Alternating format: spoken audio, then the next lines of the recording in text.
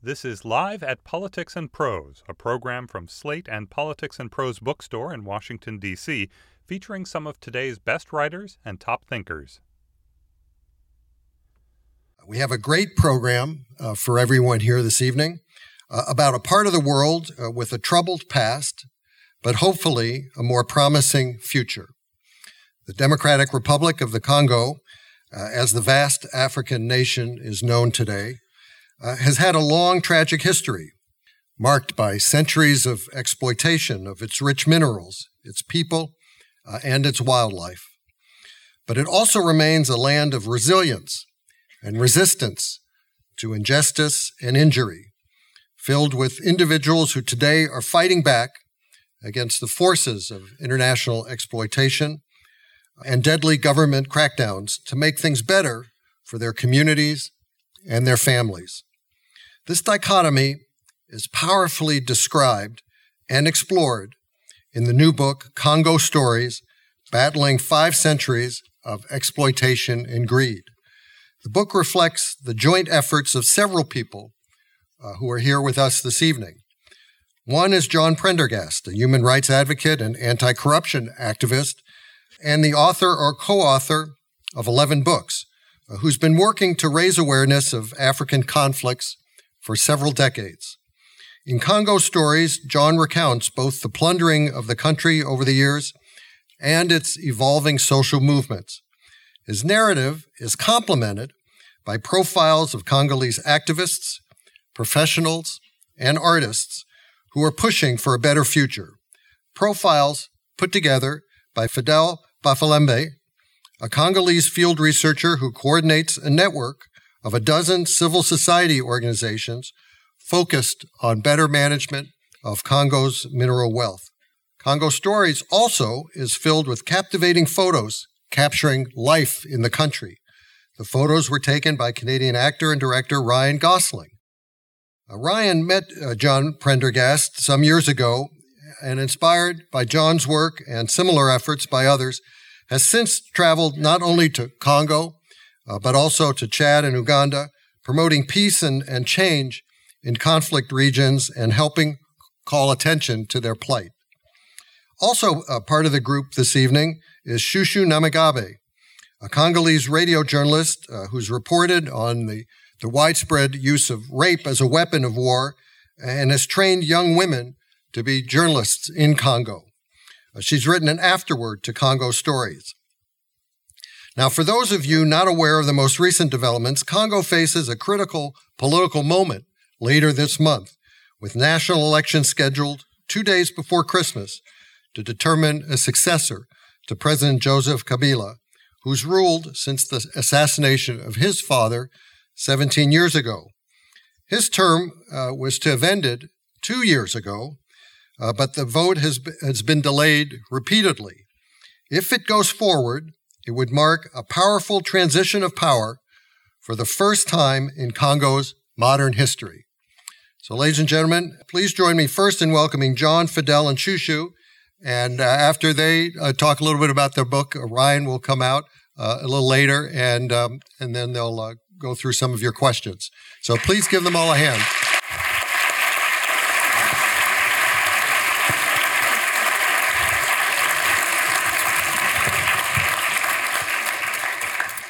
Well, thank you so much for that introduction, and thank you, everyone, for showing up tonight. We really appreciate the idea of being sponsored by Politics and Prose, everybody's favorite bookstore in D.C., and so it's an honor to have this forum. And we have a confession to make, really. This is not really just a book about Congo. It's a book about all of us. Without knowing it, about how we're deeply connected to Shushu, to Fidel, and their country's history. It's about how we and our ancestors are deeply responsible, without knowing it, for Congo's multi-generational crisis. It's about how we in America are more dependent, without knowing it, on Congo than Congo is on us, despite billions of dollars in aid that we send. And most importantly, it's about how deeply empowered we all are, probably without knowing it, to work in solidarity with Shushu and Fidel and the other upstanders in Congo to help bring about real change in that country. For the past 500 years, Congo evokes the image for me of a vampire's ball. Human traffickers, kings, colonists, presidents, tycoons, bankers, mineral smugglers, and elephant poachers have all colluded with Congolese leaders to loot the people and the natural resources of that country. So our dependence on Congo began way back in the late 1400s and early 1500s, when the Portuguese arrived in Congo just as the Europeans were arriving in a number of places throughout Africa, and soon thereafter began enslaving and exporting Congolese people. The need for labor back on the plantations of the New World here drove the dramatic expansion of the transatlantic slave trade. 1/4 of the enslaved people in the American South working on the plantations were from Congo. Let's fast forward now to the latter half of the 1800s. So just as plastic is omnipresent today, ivory was sort of the high-end plastic of the middle to late 1800s. The demand was skyrocketing, and the biggest elephant tusks in the world that provided the best ivory for this demand were from the Congo. Most of us read Joseph Conrad's Heart of Darkness in high school. We remember the story, despite the fact, the racist undertones of the book. We remember that the horror that was being described, and that was all about the European scramble to loot the ivory from Congo, the killing of the elephants and people to steal the ivory treasures out of that country. Now let's fast forward to the late 1800s. The inflatable rubber tire is invented. Quickly, we see the automobile industry is initiated and dramatically expands. That creates a tremendous demand for rubber. And the largest, after the Amazon, the largest naturally occurring rubber tree forests in the world were in Congo. So King Leopold, the Belgian king at this time, became the only person in the world to actually own a colony. All the other countries in Africa, all the other territories in Africa that were colonized by the Europeans were colonized by countries. Leopold owned it personally. And he undertook a massive extraction, violent extraction of rubber for the needs of American and European auto industry that led to the deaths of 10 million Congolese people. Fast forward again to World War I, as we deepen our dependence on this country of Congo. When the war begins, massive increase in the production of weapon systems. The mineral that was in every weapon system at the time was copper. In fact, someone wrote at the time, you cannot kill people in large numbers without copper. And the largest naturally occurring deposit in the world, of course, Congo. So the race was on, again, to loot the resources, to feed the military-industrial complex that was driving war in Europe. Fast forward to World War II. Albert Einstein writes a letter to FDR and says, Nazis are going to win this race for the technology to build an atomic bomb. You have to secure the uranium deposits, because if they get the uranium, they're going to build the bomb first with predictable consequences for the war, the World War II. And so this alarm bell set off what we all know about, the Manhattan Project, but what we only just learned about because information was just declassified, was a CIA operation deployed to Congo because 99% of the world's uranium appropriate for an atomic bomb was in one mine in southern Congo. And so CIA deploys a fairly large contingent of people to secure it and bring the uranium out, extract it. Of course, the workers, not knowing anything about the radiation they were being exposed to, and they went across the country on the river and through the forest, no roads, and then across the Atlantic Ocean with the U-boats trying to take it down. And the rest is history, as they say. Fast forward again to the Cold War. And now, instead of Germany, the United States is competing with the Soviet Union for the precious minerals, uranium, copper, and other minerals in the Congo. And Congo became an independent country during this period of time, had its first democratic election, elected a populist prime minister, Patrice Lumumba, who was dedicated to the idea that not only political decolonization should occur, but also economic decolonization. These arrangements of vicious extraction, violent extraction should be altered. Fairer terms of trade ought to occur between Africa and the West. Eisenhower was having none of that. The Europeans were having none of that. So the Belgians and U.S. conspired to assassinate Lumumba. We tried, sent poison toothpaste and a number of other things to try to kill him. Didn't work. The Belgians quickly made a deal with a rebel group. They kidnapped the prime minister and executed him. Shortly thereafter, the United States supported a coup and imposed a leader who many of you have heard of, Mobutu Sese Seko, who stayed in power for 3 decades and became one of the wealthiest leaders in the world. We have other stories of greed. Gold, forests, gorillas, diamonds, oil in the book. But let's fast forward to the purpose of this, and I'm almost done, for this history, because you need to understand the context before we can get to the present.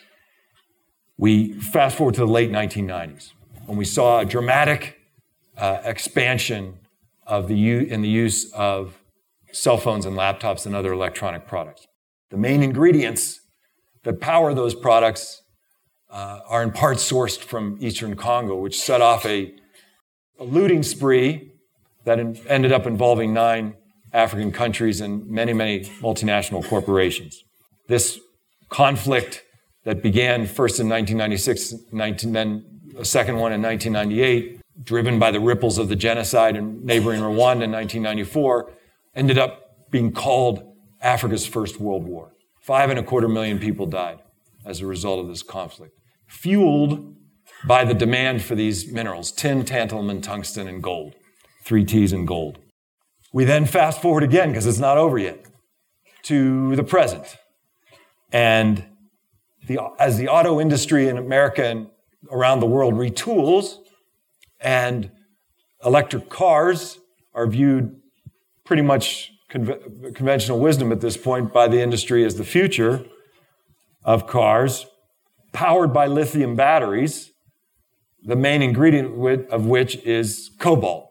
And 65 to 70% of the world's reserves are in Congo, a significant percentage of that being mined, at least the artisanal mining, the mining by hand, being done by children. So that history of massive exploitation benefiting us, benefiting America and Europe and over the centuries, and now, of course, China has become the latest and most aggressive entrant into this looting, neighboring countries, all kinds of different actors. That's not the whole story. The Congolese people are battling back and have been for quite some time against this tide of injustice to change the equation, change the narrative of how we talk about things, to change this historical legacy of greed, of repression, and of state looting. So I want to turn now to my friend and colleague, Shushu Namagebe. And she has an extraordinary personal story, but we want to talk to Shushu about one of the most poignant legacies of all of this that I've just described to you is this spike that has occurred since the 1990s in violence against women and sexual violence. And Shushu has dedicated her life to addressing this scourge in Eastern Congo. And you've worked with all kinds of women's organizations. You're a journalist. You've been part of the effort to expose. Can you tell us a little bit about the dynamics of this gender-based violence crisis and what women's groups and others and journalists associations and others are doing to try to make a difference. Thank you very much, John. Thank you for being here. You know, during all the repeated wars, as John described, from 1996, we saw a new phenomenon. And we heard that rape and sexual violence was used as a weapon to destroy a community. The attackers used sexual violence for 3 objectives: to frighten, to make a vengeance, and to force residents to leave their land so that they can control the land and minds. I remember all these women who came to us because I joined the radio station in 1997, just after the outbreak of the First War. And I started reporting about the war, its consequences. And I remember all these women we met, and who told us their stories, who told us their horrors. It was unbelievable. It was hard for us. I was young, just a young girl, came from high school, but I had to hear, to listen to that stories, to that horrors. And I remember I met a woman who, after the rape, was forced to eat the flesh of her kids, freshly killed in front of her.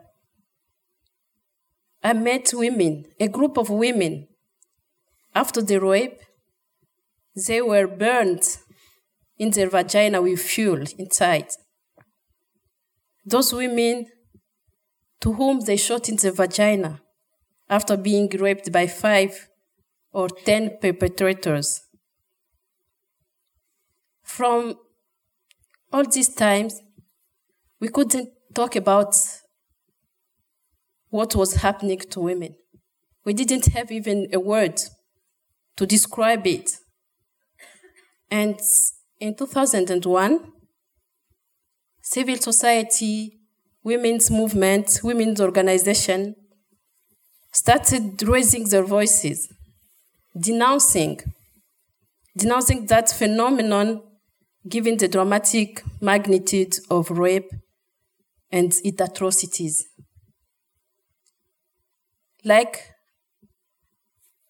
as a journalist, we gave the voice to survivors,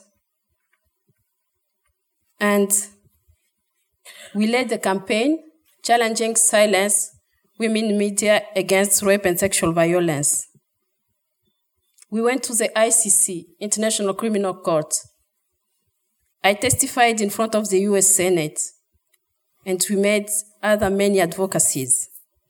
Other women NGOs worked in network, created synergies to bring psychosocial support, economic assistance, judicial assistance,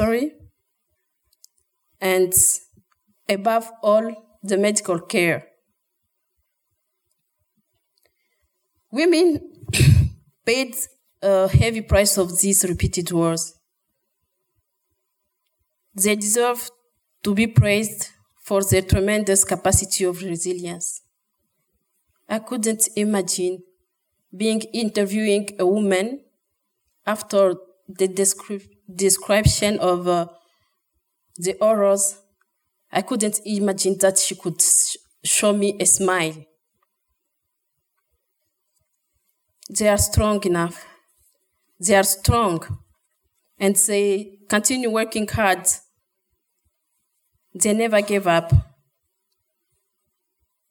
And that's why I have hope, because of this tireless work of young women. they are still doing on the ground to make change happen. The work of Soraya, Honorata, Justine, Neema, and Dus. I remember when Dus started working with us at AFEM. She was 16 years old. She was very young. She got trained, and now I'm proud she's the one who is leading AFEM today. Even she's leading the women's radio, Mama Radio in Bukavu. I have hope because there are people like Dr. Denis Mukwege who are doing extraordinary work to save life. Not only he saved my life, because I was almost dying from a complicated pregnancy, but also the way he sacrificed himself. He was attacked at his home, his guards killed. He decided to leave the country. But a few months later, women from an island in Ijwi decided to collect crops, to sell the crops and to collect money so that they can send him the ticket because they needed him to be with them. That's why I'm proud of the Peace Nobel Prize that was given to him and Nadia. And it brings again another hope because it will bring spotlight to the fight against sexual violence in Congo. His acceptance speech last Monday was powerful. And I encourage you to watch the recording of this speech. He appealed for justice. He called the international community to finally consider the mapping project report and its recommendation. And I hope that from this we'll have a special court for the Democratic Republic of Congo. And another hope is from this book, Congo Stories. It tells the true story of Congo, and it brings people to be interested and know more about some of those who are working tirelessly for change. We still have hope because celebrities like Ryan Gosling, Robin Wright, Ben Affleck, Diana von Furstenberg, and others are sacrificing their precious time to commit for the cause of Congo. I have hope because of you who are attending. Your love and commitment, and any act that you may pose will push for policy check. And we hope that this will bring a bright future for the Congolese people. And I'm convinced that the change in the DRC will come through women. Thank you.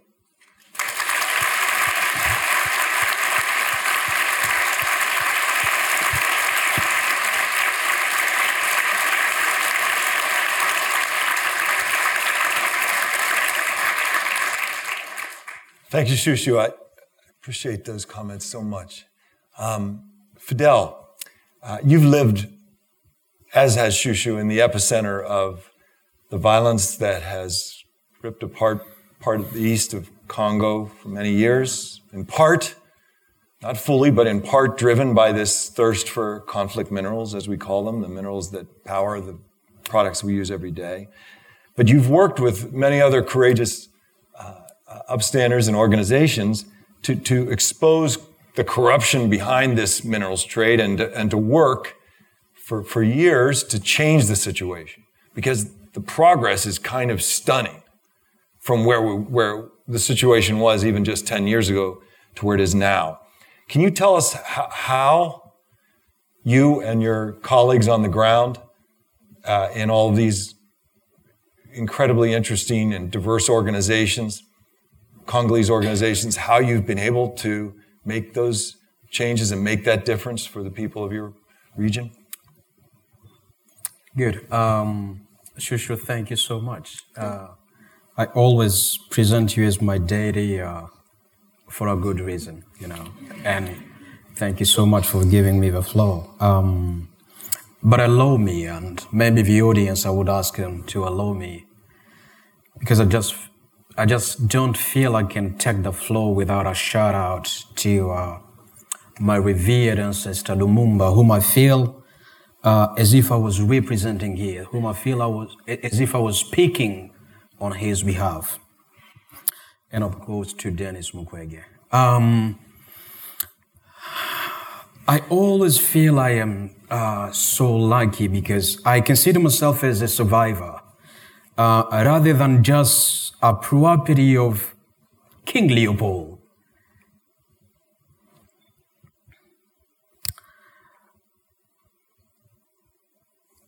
It's not easy to rely on just hope.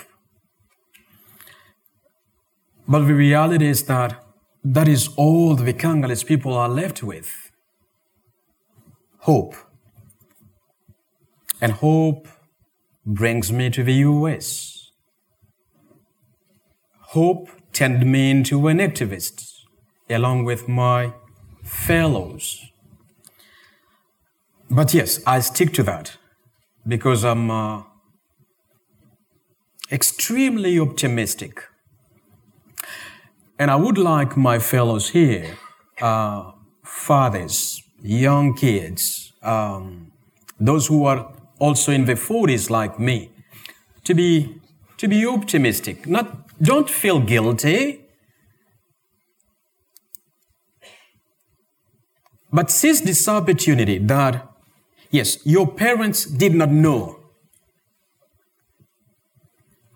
That's me, Fidel Bafilemba, my ancestors, my fellow countrymen and women. They had been making your technological advancements. That King Leopold is responsible for the killing of over 10 million Congolese people, half of the Congolese population at a time. Don't feel guilty. So, out of that hope, I coordinate a coalition of 16 human rights groups on the ground. And no matter the discourse, no matter the critics, and I like the academics, so much. Because sometimes you label Congo conflict as ethnic tensions. You would label Congo conflict as land dispute. Of course, I do agree. We have land disputes. We have ethnic tensions. And men and women fight each other in my country. Yes, so do you here. But honestly speaking, if you want to be intellectually correct and honest, you will not ever forget that link that for over 5 centuries, Congo has been making your pride, technologically speaking. That you would have never made the atomic bomb without over 90% of my uranium coming from Chingolobwe mine. Well, that you would not be enjoying these beautiful gadgets that I can speak to you at a million distance without my coltan. But what is the price that we're paying as human beings? Oh, agree with me that we are less human beings as you are. But if you agree that I'm your equal, and by the way, you just told me about the Universal Declaration of Human Rights, and we just celebrated its 17th anniversary. And you tell me I am born equal with equal right. Oh yes, show me that today and join in with me. Prove that I am equal.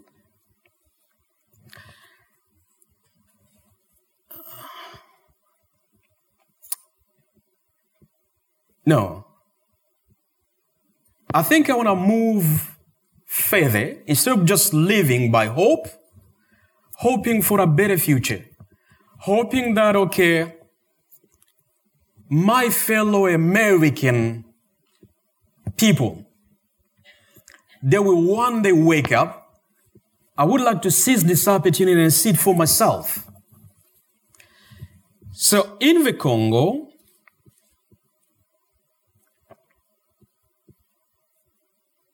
it's not so easy for me to convey the thousands and thousands of human rights groups, youth movements like Lucha, Filimbi, and others, like Dr. Mukwege, Jitsin Masika, and other women fighting for human rights. But I would like to pick just this revered activist young woman story called Rebecca. You might have known her because she's been to the Congress a number of times. But this young woman, I used to be her teacher at the University of Goma.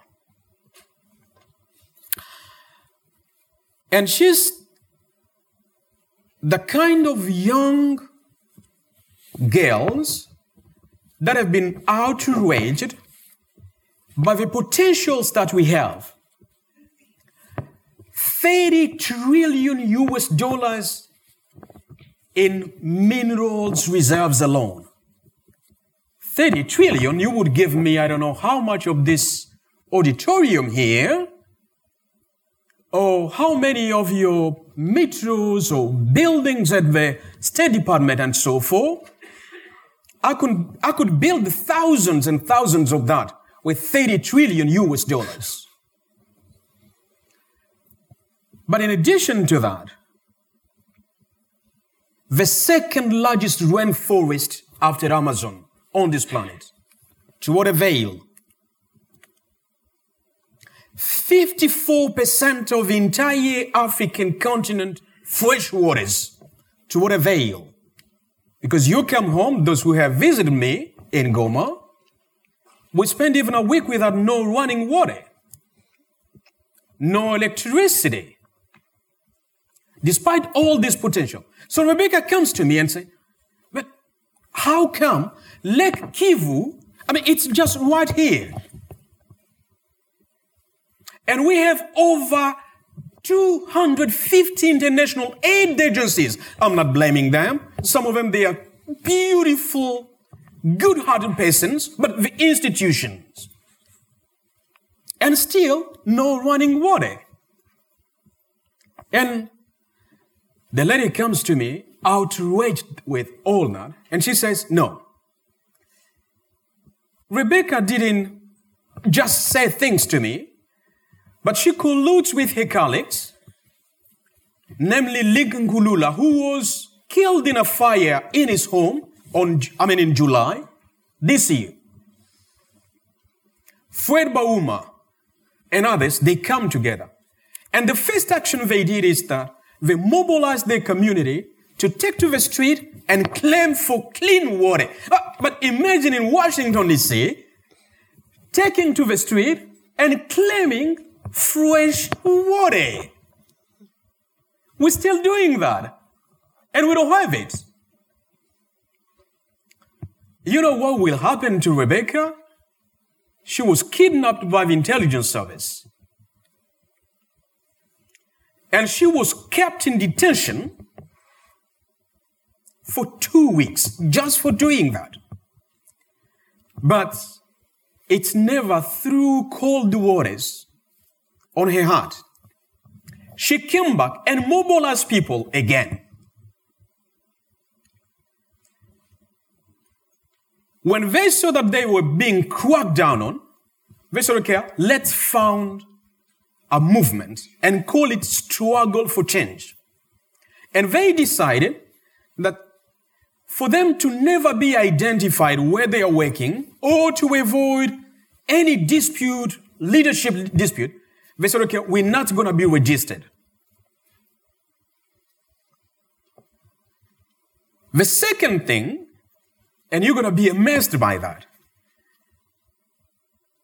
coincides with the taking over of Goma, my city, by the M23 rebel, a rebel group that was spearheaded, fomented by Rwanda. Rebecca mobilizes again her fellows to walk from Goma to Bunagana, where the rebel were headquartered. That's 75 kilometers. It might seem too short for you, but in Congo to walk or drive 75 kilometers, that can take you days. And of course, they plan to walk for 2 days. So Rebecca comes to me because she knew that I had bought into her effort. And we make plannings, how much it's going to cost each one. We figured it out at least $15 each. So they can buy water, a bottle of water. They can buy a nut to sleep on. Oh my God. We mobilized hardly $200. Despite that, Rebecca and her colleague, they walked. But I think the strong message that is sent to me is that we have been impoverished to an extent that for a salvation action like that, we're unable to mobilize as much money as to feed those kids, young boys, young men, and do their action. But Rebecca, they never stopped that far. Today, as they had become a pro-democracy movement, the leading youth movement claiming political change, Kabila, who was vying for a third term, has been obliged to step down and back off. But in addition to that, they had joined in the campaign against conflict minerals and other things. And today we have conflict-free supply chains in Congo. They had joined in building libraries, a project that I'm spearheading here and collecting funds for that. So numerous things that people are doing in the Congo, of course,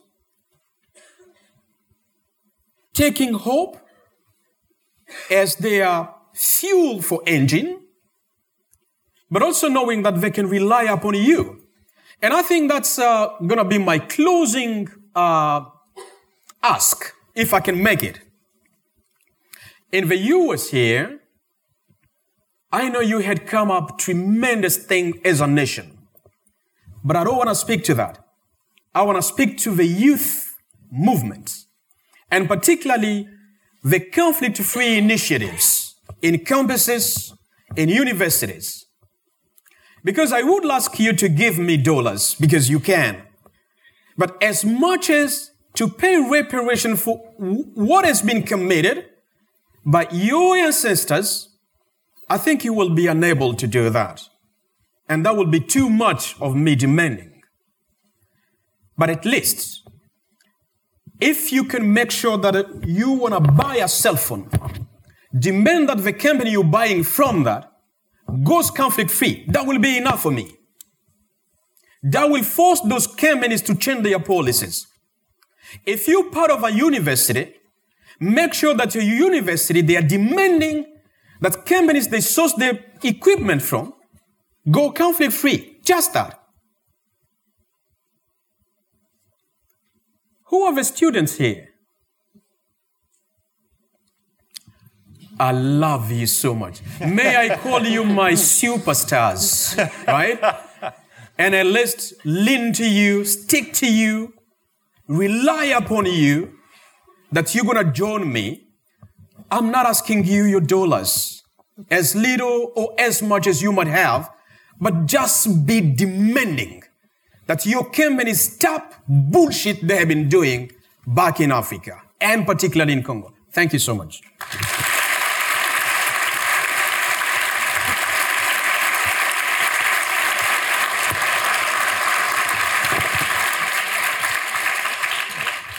Thank you, Fidel. So we're right on schedule. We are going to shift now to the question and answer part and invite our fourth member of our team, Ryan Gosling, up to the stage.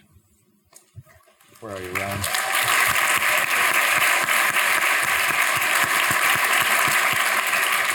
So in this situation, we got a whole bunch of questions in advance from many of you in this room, and a number of themes have emerged as I've gone through them. So I think I'm going to group some of these together and make them very simple to give maximum time to our panelists. And we can start, since you've just entered the fray here, Ryan. Very simple. How'd you get involved? What led you to being part of this project and to Congo? Well, you're largely responsible for that. I met John in 2005. I had,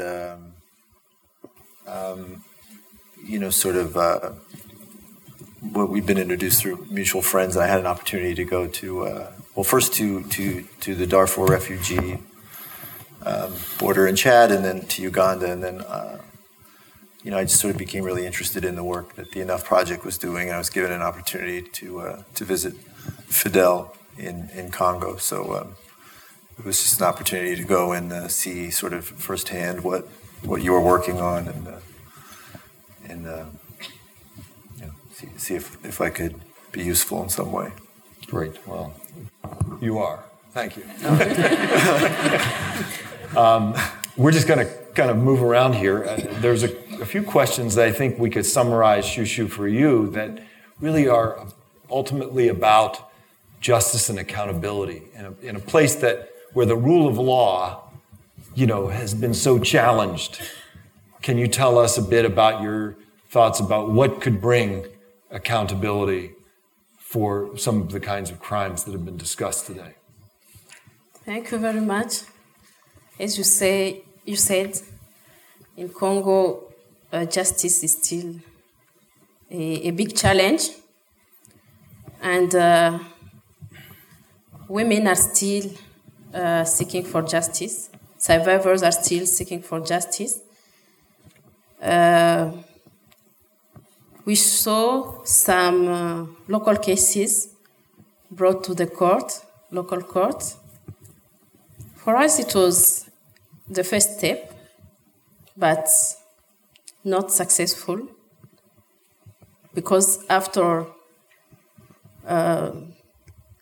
they were brought to court, some perpetrators, there was no reparation, nothing done. Some who were arrested were released after. It's still a big challenge.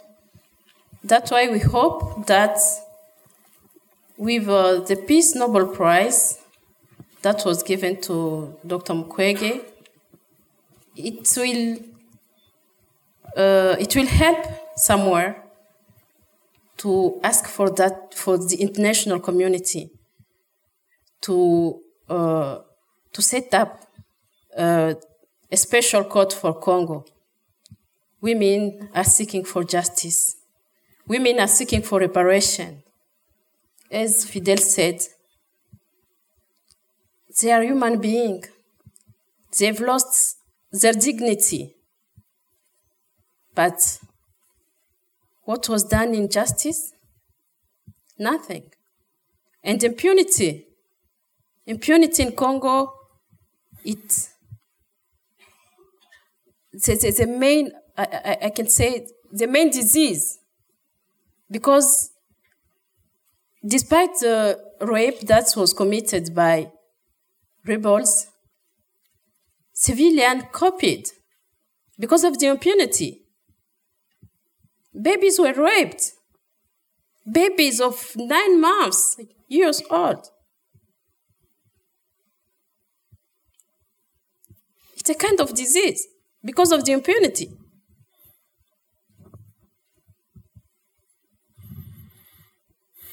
Yeah.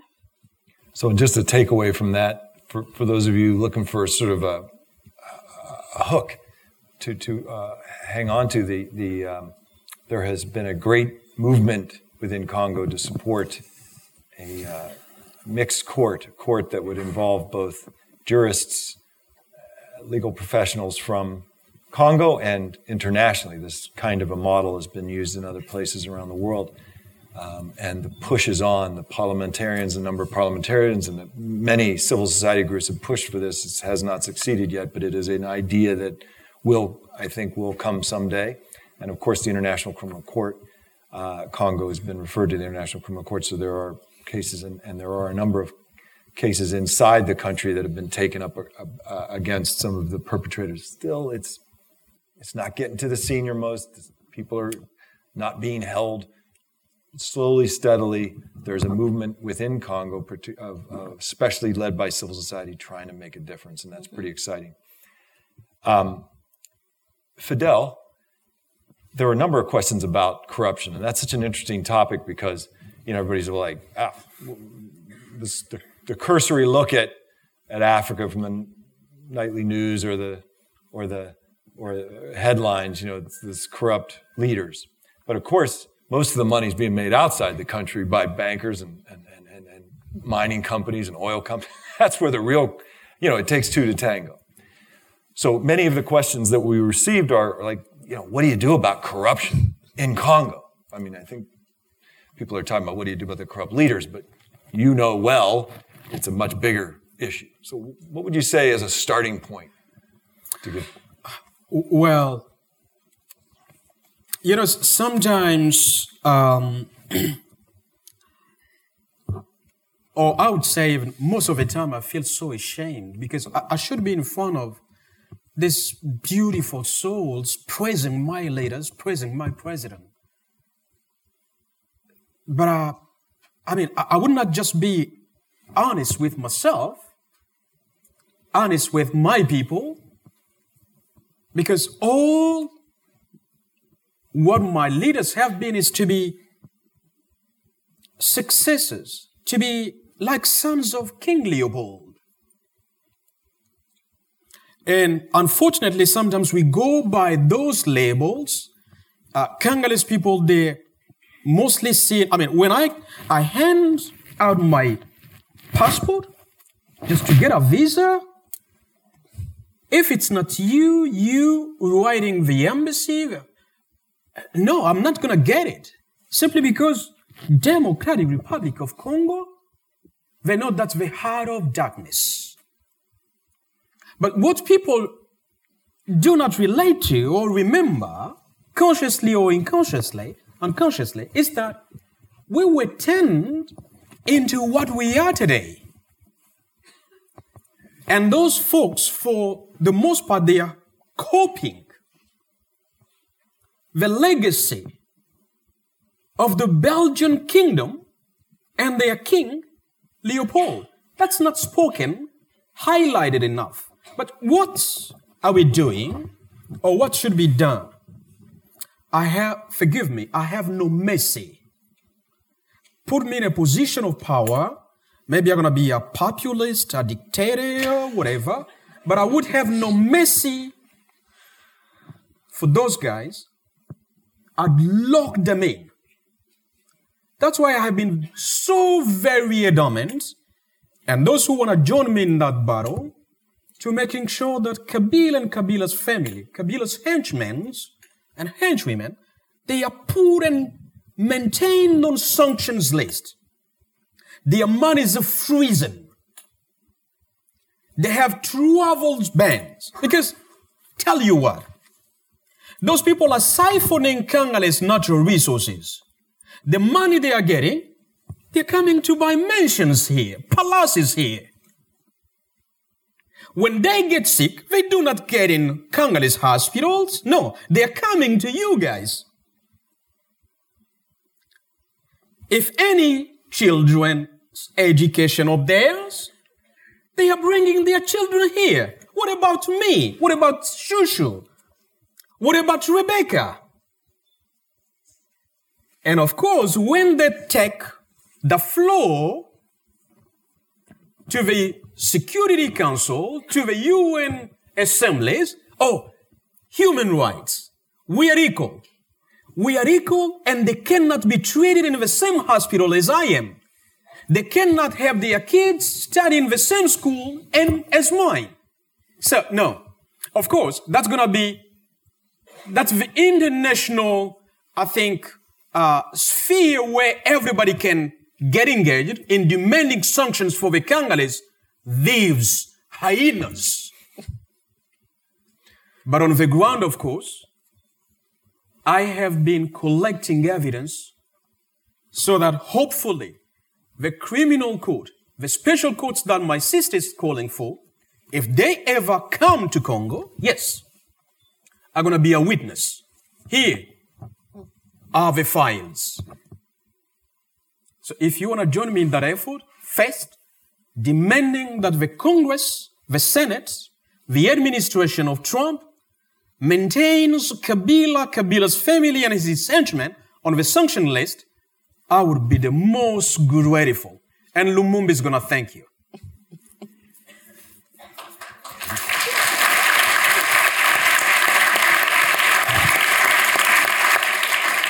I think we want to join you, man. So wherever you're going to go afterwards, we're going. Which bar are you going to, Fidel?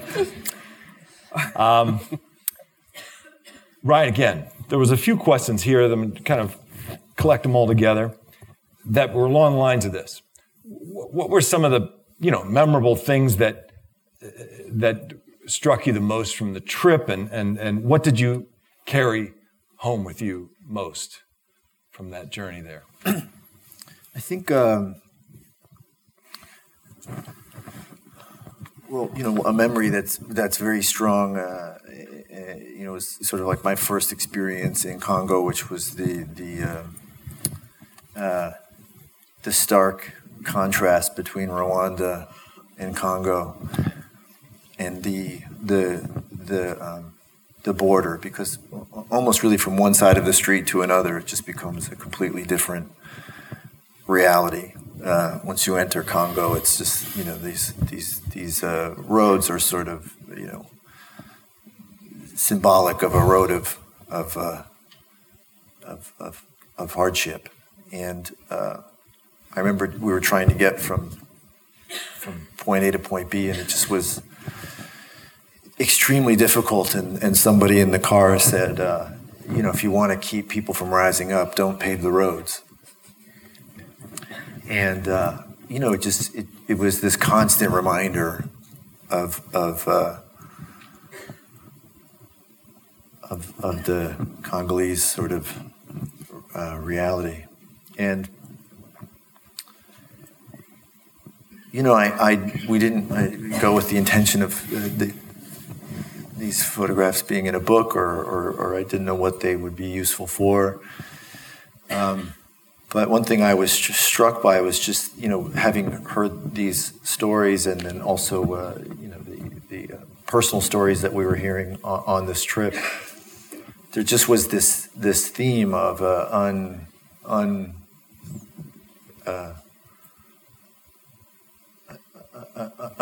unwavering resilience and an unwillingness to be broken, and these expressions of hope. Certainly when you would hear about the movements that were being started on the ground, Shushu's incredible organization, or the incredible work that Fidel is doing, but in smaller ways as well, and even just in very, even in some of the pictures, a kid dressing up like Spider-Man, or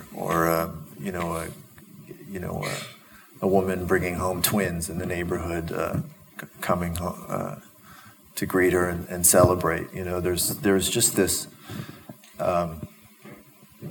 really powerful sense of hope, and it's a hope that's generated from people like Fidel and Shushu, And I felt when I was there was this sort of, I didn't again know what this would become, but there was an expectation that we would share these pictures and that we would tell these stories, and that we would find some way to pass this on. So I was really grateful to Fidel and John for creating the idea for this book so that we could sort of deliver on that expectation in some way. Great. Well, we're coming in for a landing because we need time for those of you that want a book signing, because we end up talking to people and stuff. So we better start it now, or else we'll be here all night. But the last thing, I think, just to group together some things that sort of emerge in a number of these questions. Like, it really builds from what Ryan was just saying. Like, what we normally hear about Congo. Like, what's the latest one? Story, of course, it's Ebola. What's the story? And then what's the story we're going to hear about the next couple of weeks is all the election violence. I mean, it's all. Where is the hope that we can pull away from that? And I think we've heard some versions of that. And then how do you tie that to what we can do? What can people in this room, what can people listening and watching do to make a difference? And so once I saw all those questions, I realized we really had to try to answer those, and I'm going to give my best shot at it. I wrote a few things down, and it's rooted in this idea that we have this 500-year history where the world has just gone and taken whatever it wants from Congo, and this has contributed directly to our standard of living. This is why Europe and America advanced in many ways so rapidly. It's not an indirect thing. It's very direct. So finally, this one-way equation of our benefits and tremendous costs for Congo is being addressed, is being attacked, is being challenged, is being changed. And just sitting here and thinking about, as I listened to the discussion, what 10 quick rays of hope, just to get us on the right road going out of here. So just 2 weeks ago, there's a major, I don't know if you guys read this New York Times article, there's a major lobbying campaign. The president of Congo has paid all these K Street firms to lobby and try to stop sanctions from, just 2 weeks ago, in the face of that lobbying campaign, the money being thrown around, Congress passed a bill supporting what Fidel just pressed us to support him on, which is in support of codification of the sanctions, escalating the pressure, the financial pressure on the regime to hold a free and fair election, to stop stealing the money from the country. And the vote, it wasn't close. It wasn't a nip and tuck, boy, there's a lot of money coming in, so it's going to be a problem. 374-11. Every once in a while, they do the right thing. Yeah. This is stunning to me, frankly. I thought we were going to lose. Now, that's the first ray of hope. Second ray of hope. Look, we've talked about this. The money that's being made by the corruption in Congo is primarily being made outside of Congo. So the president of the country, hopefully only for the next couple of weeks, his main commercial partner is an Israeli diamond dealer, okay? This guy has been laundering the money and the stolen assets of this country for since President Kabila came to power. He didn't count on somebody in this audience taking the job in the Treasury Department. Now, number 2, acting person in the Treasury Department. Person named Sigal Mandelker. Okay? So, somebody that toils in relative obscurity in the Treasury Department, nobody knows, probably Kabila may not even know. But deep commitment to human rights. So, when presented with the evidence about this tremendous theft of the resource of the state, of this money laundering that goes on, working with colleagues throughout the National Security Council, the State Department, the various entities with equity and stake in the decision, the United States government imposed sanctions on Dan Gertler, on his main business partner, and 33 of the companies that he uses to hide and move money out of the country. This is stunning. What immediately caused tremendous damage and difficulty to Kabila's main money launderer, and relational breaks in the relationships between that guy and many of the companies. This is fantastic. Major ray of hope. Again, think that 500 years, no one challenged this. Now we're challenging it. Third ray of hope. The Department of Justice has opened an investigation into the largest mineral company in the world, Glencore, for the corruption in Congo. It's incredible. Fourth, several international banks, and hat tip to my colleague Sasha Lezhnev on this one, have cut off access to the bank in Congo that's controlled by Kabila's brother that was used to launder millions of dollars. So this whole concept of shutting people out of the international financial system, we do that when we want to shut terrorist networks out of the international system. We do that when we want to try to force someone who's trying to acquire nuclear technology or nuclear weapons. We don't use that for human rights.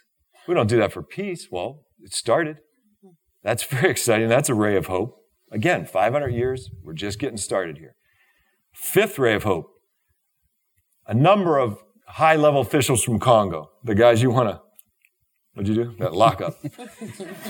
I like his, all he had to do was this. We knew what he meant. Number of those people have been blocked by something called visa sanctions, blocked from traveling to Europe and America, where they've, many of the spoils of their corruption have been lodged through luxury houses and their families and all the rest of it. So it's a start. It's something. Sixth ray of hope. We've talked a little bit about this. Many of you know about it. It's Washington, D.C. We all know about the Dodd-Frank law. Well, there was this component of the Dodd-Frank law that was specific to conflict minerals, and it forced companies to reveal, basically, where they got their raw materials for the products that they're making if they were sourcing from Central Africa, from Congo and the surrounding region. It's just purely transparency, purely just saying, after all these centuries of stealing, can somebody please tell us the truth about where they get their stuff and what goes on, where they're getting it? And that has had a catalytic impact on a number of companies and on supply chains, and that has led to the seventh ray of hope. 80%. Well, it used to be, just 10 years ago, the UN found almost 100% of the mines were controlled by armed groups in eastern Congo, epicenter of the war zone.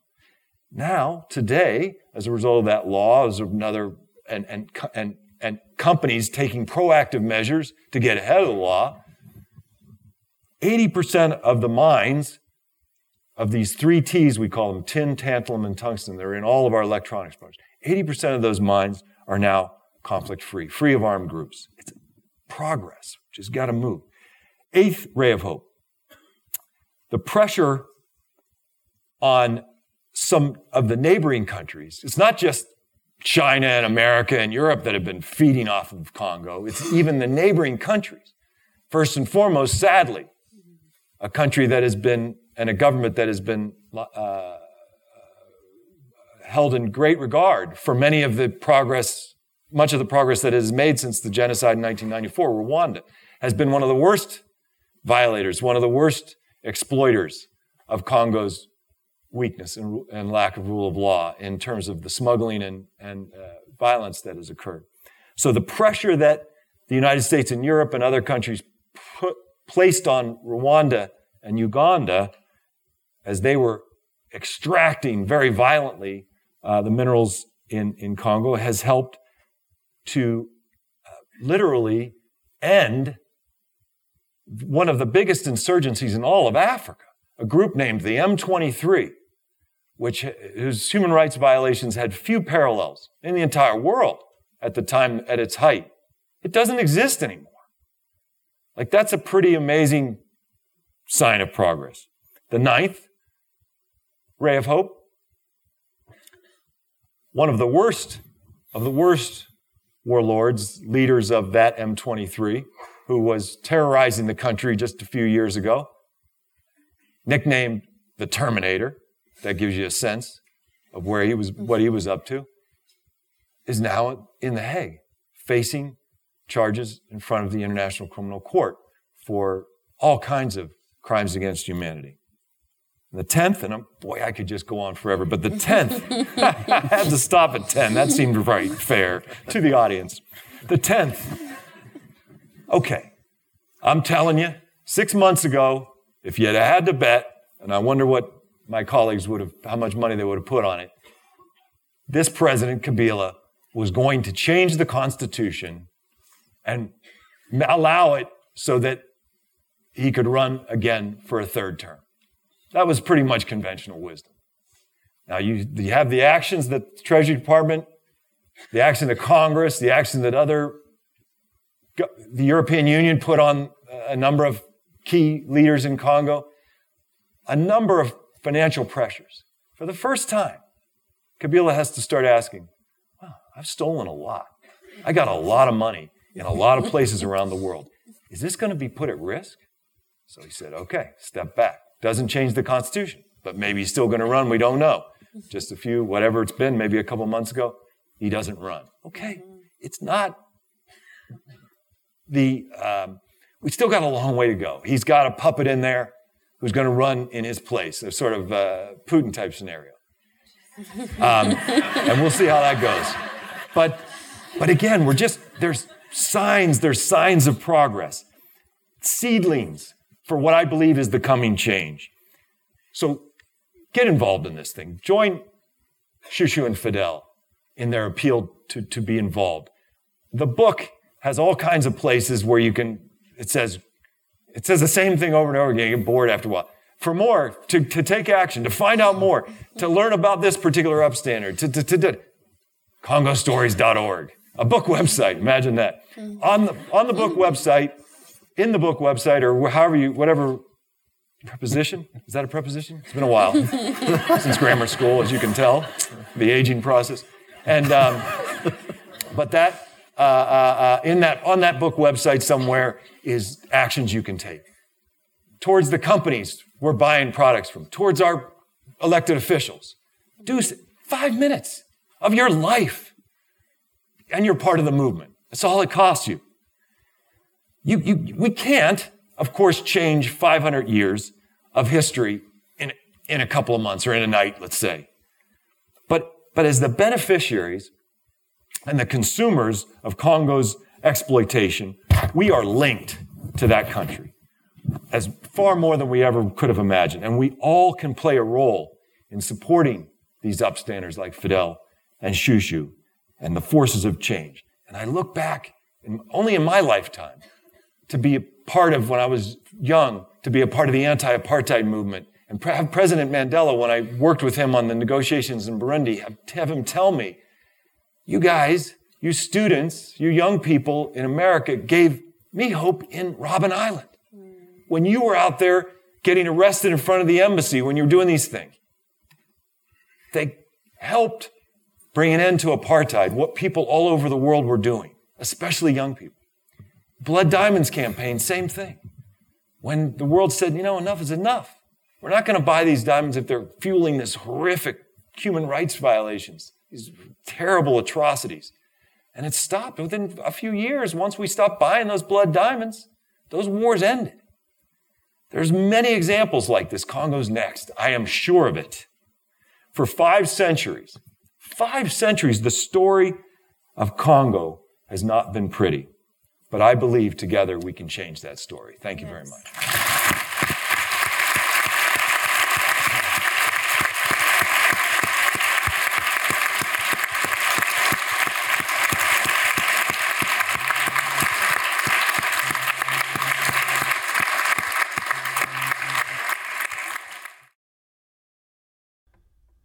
Live at Politics and Prose is a co-production of The Bookstore and Slate.com.